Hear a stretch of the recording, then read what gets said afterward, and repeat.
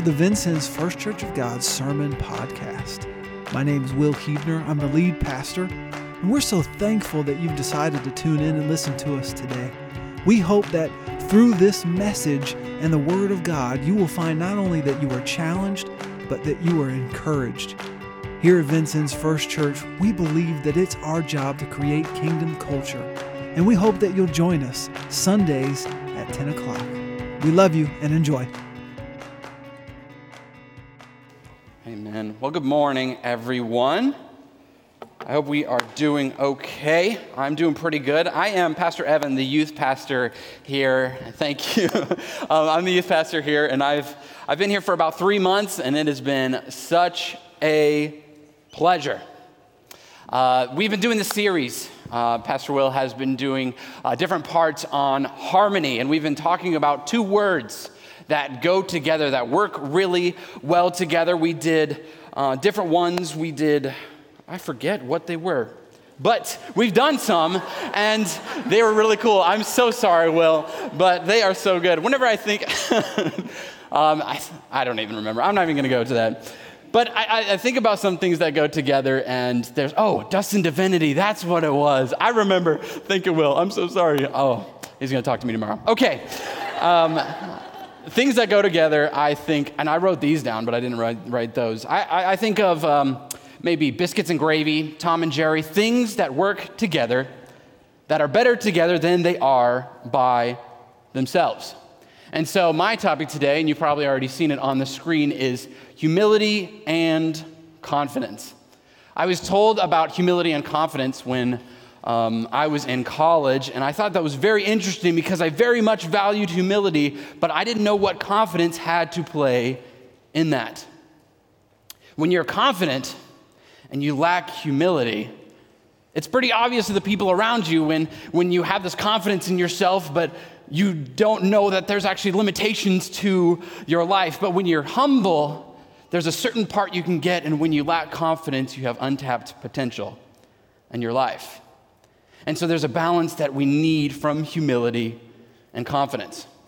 So like I said, I am Pastor Evan. I'm the youth pastor here.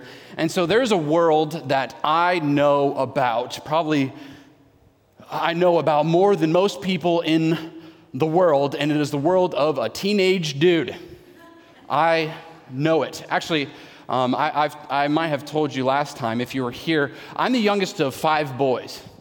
And my oldest brother, he is 10 years older than me. So by the time I was 3, he was 13. And so I remember in the house, there was always, every single year, there was always a teenager in the house.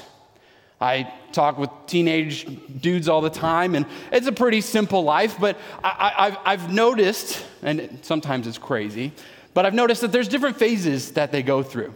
In fact, I myself have been a teenage dude before, and I remember the phases. The first phase I remember was in my middle school days, and I call it the humility phase. And so I actually want to show you a picture of me in the humility phase. That was when I wasn't a middle schooler yet, but that was when I was in 4th, 5th grade, and I was awful at basketball. Don't even try to get me to play basketball. I could not even get it. I got one, I don't even know the words, but yeah, that was an interesting time in my life. Here, go to the next one. This was my first Facebook profile picture. I don't even know what I was doing with those glasses. It was rough. It was a rough time. But this next one, this is humbling for me as well. I don't know if you know. This is a time. What is that haircut? What is going on? That's my cousin Josh, way cooler, peace sign. I guess I love doing that. It was a humble time. And I know in that phase there's an interesting process because you're just going through so many crazy things. I'm getting more sweaty. My body is growing, and all these things are happening, and I'm so naive, and don't even get me to talk to girls because it is the most stressful situation in the whole world. It was a humbling time. But then there's a phase that you get to in high school, and I call it the confidence phase. And so if you want to show a picture, this is me in the confidence phase. For youth group, what we had is costume contests, and I won a lot of them. And for some reason, just had this confidence about me, and I didn't know, where does it come from? With a high school dude, where does the confidence come from? It's crazy. Go to the next one. Here's another piece of confidence I had. It was Hillbilly Day at youth camp, and I won that competition too, yeah. That's another confidence. And then if you want to go to the next one, I was wearing a red bow tie, and I thought I was the coolest guy on the block. And I think about when I was in high school, and it almost seemed like I just felt immortal, felt invincible, felt like I was on top of the world and there was nothing wrong, and I actually knew more than so many people. I was something special that God gave to the planet. And sometimes talking to high school dudes, it's like, you think you are the coolest guy. Some of them are, they're awesome. But there's phases that we go through in our life, and maybe some of you just felt like the whole time was a humility phase. Some of you maybe felt like it was a confidence phase, and we spend a lot of time trying to find the balance of those things. Getting into adulthood, you try to get that, but sometimes we lean more one way or the other, but we need humility and confidence. So the first part that I wanted to talk about is humility. Now, if you want to learn how to be humble, before we go into scripture, I want to tell you, if you want to learn how to be humble, go play pickleball during the week. I will tell you, there's these ladies who are 30 to 40 years older than me, and they're probably 5'0", and they will serve on me and spike on me and just obliterate me in pickleball. And I'm like, how are you doing that? And I'm just like, okay, I still have a lot to learn. And what's even worse is I'm left-handed, so I'm awkward anyways. But it's a very humbling time. If you turn with me to Philippians chapter 2, it gives a really cool topic about humility and how we should have humility with the people around us. And so I want to read it alongside you. In Philippians chapter 2, verse 1, it says, "Therefore, if you have any encouragement from being united with Christ, if any comfort from his love, if any common sharing in the Spirit, if any tenderness and compassion, then make my joy complete by being like-minded, having the same love, being one in spirit and of one mind." So basically, Paul is talking to the church in Philippi, and he's saying, if you have received love from God, I want you to share that love with the people around us. And before I get into more of that, I think how awesome would the church be if we experienced that and said, you know what, I know God has given me love, therefore I will go out of my way to love the people around me. And I love this because he says, be like-minded, be unified. How much could we do if our church and all the churches decided to seek unity as a body? So you know what, I've received love from Christ, therefore I will seek unity in spirit with everyone around me. But it's hard. It's hard because people do things and people say things and we have hurt in our life and we do selfish things. He goes on and says, do nothing out of selfish ambition or vain conceit. Rather, in humility, value others above yourself, not looking to your own interest, but each of you to the interests of others. I love that line. In humility, value others above yourself. In some translations, it says, actually think of others as better than yourself. I think that's such a hard command in my life because I could look around to people around me and I'm like, yeah, some of you, you're awesome, but this person right here, But God says, think of every single person as better than yourself. What if there's something that we could learn by every person in our life? I think about kids ministry, and when you're serving these kids, think there's something special about this kid that I know that they could teach me in my life. What if we looked around and saw the people around us and said, I think you are so valuable, and you are more valuable than me, the perspective that we could have. Not looking to our own interests, but the interests of others. How do we do that? How do we have that humility? What is our example of that type of humility? Well, it goes on and it just gives a clear picture. In your relationships with one another, have the same mindset as Christ Jesus, who being in very nature God did not consider equality with God something to be used to his own advantage. Rather, he made himself nothing by taking the very nature of a servant, being made in human likeness, and being found in appearance as a man. He humbled himself by being obedient to death, even death on a cross. Now, I think about this situation because, this is God sending his son into the world, God sending himself as a human. And you would think that he would deserve the biggest and greatest things, the biggest luxuries. And you even start off the scene, and this guy is born in a manger, in a trough, and he's in this barn, and there's animals around. This does not look like the ideal picture. This is the guy who's justified to take over the whole world and keep it to himself, but he says, you know what, I'm going to take the position of a servant. He spent his entire ministry exhausting himself, going after people, healing people, ministering to people that nobody would be around. And he humbled himself. And it says in the scripture that he humbled himself even to death on a cross. And I just think about the situation he was in, the most excruciating death you could picture at the time, and Jesus is hanging there. And he's like, I am the Son of God, and he knows. But he wasn't focused on himself. He's focused on us. He said, I know if I could do this thing, then people will be blessed. And so he decided to do it.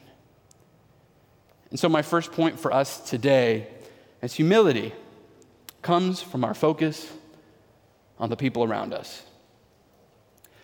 We so think that humility might just be thinking less of ourselves, and we might say, you know what, I am a humble person because I know that I'm a messed up person, I'm broken, and I am not anything special, but that is not what humility is about. C.S. Lewis actually says, a quote, humility is not thinking less of yourself, but it is thinking of yourself less. When we're humble, we're thinking of the people around us, and we're not thinking so much about our own interests and our own wants, but we're thinking about what other people might need. I wrote this list in college, and I want to read it to you. This is the characteristics of someone who is prideful and the characteristics of someone who is humble. Pride is self-exalted, to be above others, to focus on self. Wise in your own eyes, full of yourself, stubborn, self-reliant, boasts and brags, puts others down, brings conflict and destroys, holds grudges, thinking we deserve, highly competitive, seeking our own honor, feels envious of others' blessing, concerned about recognition and concerned about what we want. And I look at that list and I think, okay, there's a couple of those in there that I need to work on. But here's some characteristics of humility. Small opinion of yourself, bring low so that you can lift others up. Focus on others. Salvation starts with humility. No one can be saved. And the problem with the Pharisees is they thought they were something special, and they didn't realize that they were so in need of a Savior. So when you're saved, you realize I am in need of a God who can change my life. An empty vessel draws strength in God and dependent on Him, seeks God's honor, lifts others up, lives at peace and go the extra mile, extends grace and forgiveness, disappearance of self and lays down our rights, does not compare to others, wants more for its neighbor, praise God even when others are preferred, and seeks God first. I think about the first sin. You know, Eve is at the Garden of Eden. If you've not heard that before, it's such a cool story. Eve is at the garden, and the snake comes up and said, did God really say this? Did God really say that you will die? Or does he actually not know? Do you actually know more than God? Do you think maybe if you did this, you actually might be okay? I think the first sin could be a product of the pride that we had in our life. And the product of pride is this life living selfishly, thinking that we know what's best for us when we actually don't. And we need humility to know we need God, and we need to use God's love to bless the people around us. And so where does confidence come in? What position does confidence have to play in this? The second point, if you're writing in your notes, is confidence comes from God. Confidence comes from God. 1 John chapter 3, verse 20 says it really well. He says, "For whenever our hearts condemn us, God is greater than our heart, and he knows everything.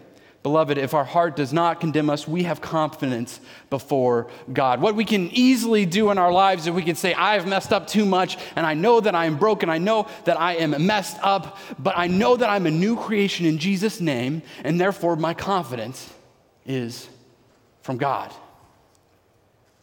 Now, there's a character that I love in Scripture. He's my favorite other than Jesus. He is such a cool character, and his name is John the Baptist. And we don't read too much about John the Baptist because there's a lot written about Jesus. But there's this scene in Luke chapter 7 that I really just want to look at with you guys. And basically in this situation, John he's in prison. And he has disciples that have been there with him, but he's like, why am I here? He knows his position. And in fact, if you don't know, he's actually the man who had the spirit of Elijah. Elijah, the prophet in the Old Testament. He was this man who was great, who was going to pave the way for the upcoming Messiah, who was going to save the Jews, and he's in prison. And so he's thinking, is this Jesus really the Messiah guy? And so he sends his disciples to Jesus, and he asks Jesus through them. He says, "Are you really the Messiah, or should we wait for somebody else?" And Jesus looks at John's disciples. He says, "Well, the blind can see, the dead are raised, the lame can walk, miracles are happening, prophecies are being fulfilled, so take with that what you will. But it seems likely." And so the disciples go and they turn around to go all the way back to John just to tell him this. And in Luke 7:28, Jesus says something incredible. He says, "I tell you, among those born of women, there is no one greater than John. Yet the one who is least in the kingdom of heaven is greater than he."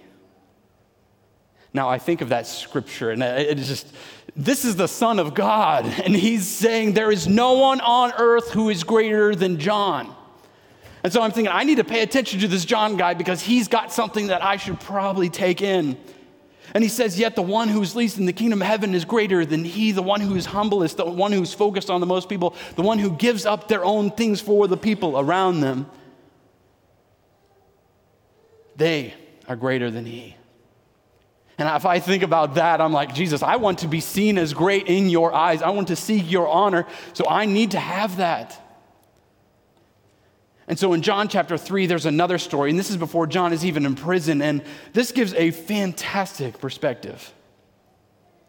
So in John chapter 3, verse 25, it says, "After this, Jesus and his disciples went out into Judean countryside, where he spent some time with them and baptized. Now John was also baptizing at Anon near Salim, because there was plenty of water and people were coming and being baptized." This was before John was put in prison. Awesome. An argument developed between some of John's disciples and a certain Jew over the matter of ceremonial washing. They came to John and said, "Rabbi, that man who was with you on the other side of the Jordan, the one you testified about, look, he's baptizing and everyone is going to him." So they're getting frustrated because John has all these people that he is baptizing. I mean, his name is John the Baptist. This was his thing. This was his title. This was his go-to thing, is he's the one who baptized people, and he's at the river, but just down the river, Jesus is baptizing people. And so he sees that people are just leaving him and going to be baptized by Jesus, and he's losing his entire ministry. He's losing everything. And if it was me, I would have been like, what is this guy doing? This is my thing. This is mine. But John responds differently. To this, John replied, "A person can receive only what is given them from heaven. You yourselves can testify that I said, I am not the Messiah, but am sent ahead of him. The bride belongs to the bridegroom. The friend who attends the bridegroom waits and listens for him and is full of joy when he hears the bridegroom's voice. That joy is mine and is now complete." Basically what John is saying is he's saying, the bride is here.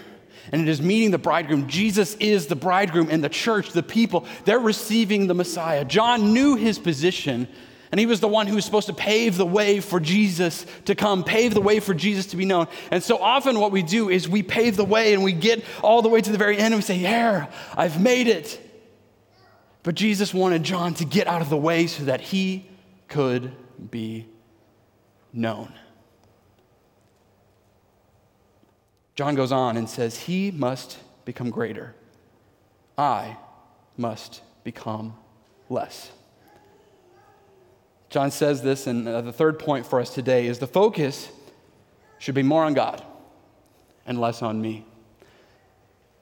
Now, Will talked about this last week, and I think he got it right, because what we tend to do is we think it's less of me because everything that I am is messed up and broken and not good, but that's not what it is. The focus should be more on God and less on me. God redeems us and calls us a great creation, but we are not the focus.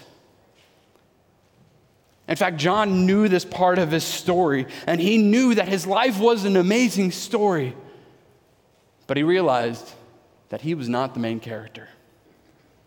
He knew that his ministry and his whole life, and the reason we don't read much about John is because there's so much more written about Jesus. Because he knew his role was to pave the way so that people could know about this Jesus who came and healed people and did amazing things and died and rose again so that we all could know him. Why? Because Jesus was so much more important.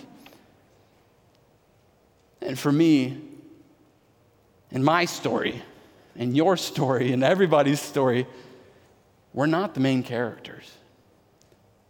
But God is. Because I'll tell you what, people could know so much about Evan Eichhoff and my story and my life, and maybe I've helped change someone's life, but if someone knows a God that can change their life, they are so much worth knowing. Humility is knowing we're nothing without God, but with God, he says we are everything.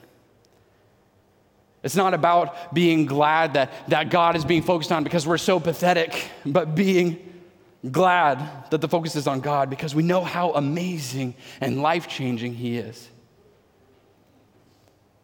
And I thought of this kind of illustration because it just helps me. Pride comes from here. Whenever the focus on my life is, or whenever I'm reacting, or when I'm concerned about me, that's when the pride is set in. But when I'm humble, I think about this. I think, what is the good for the people around me? What is the benefit of these people? How can I love these people? But my confidence comes from here. My confidence is him and what he says about me and how he loves me. My confidence cannot come from here because I don't know about you, but over and over again, I've proved to myself that if I trust in me, I will fail. I will fall short, and I try to prove myself, but I can't do enough, and I know that my confidence should come from here. My humility comes from here. My confidence doesn't come from here, and it sure enough does not come from the people around me because people will let us down. But our confidence comes from here.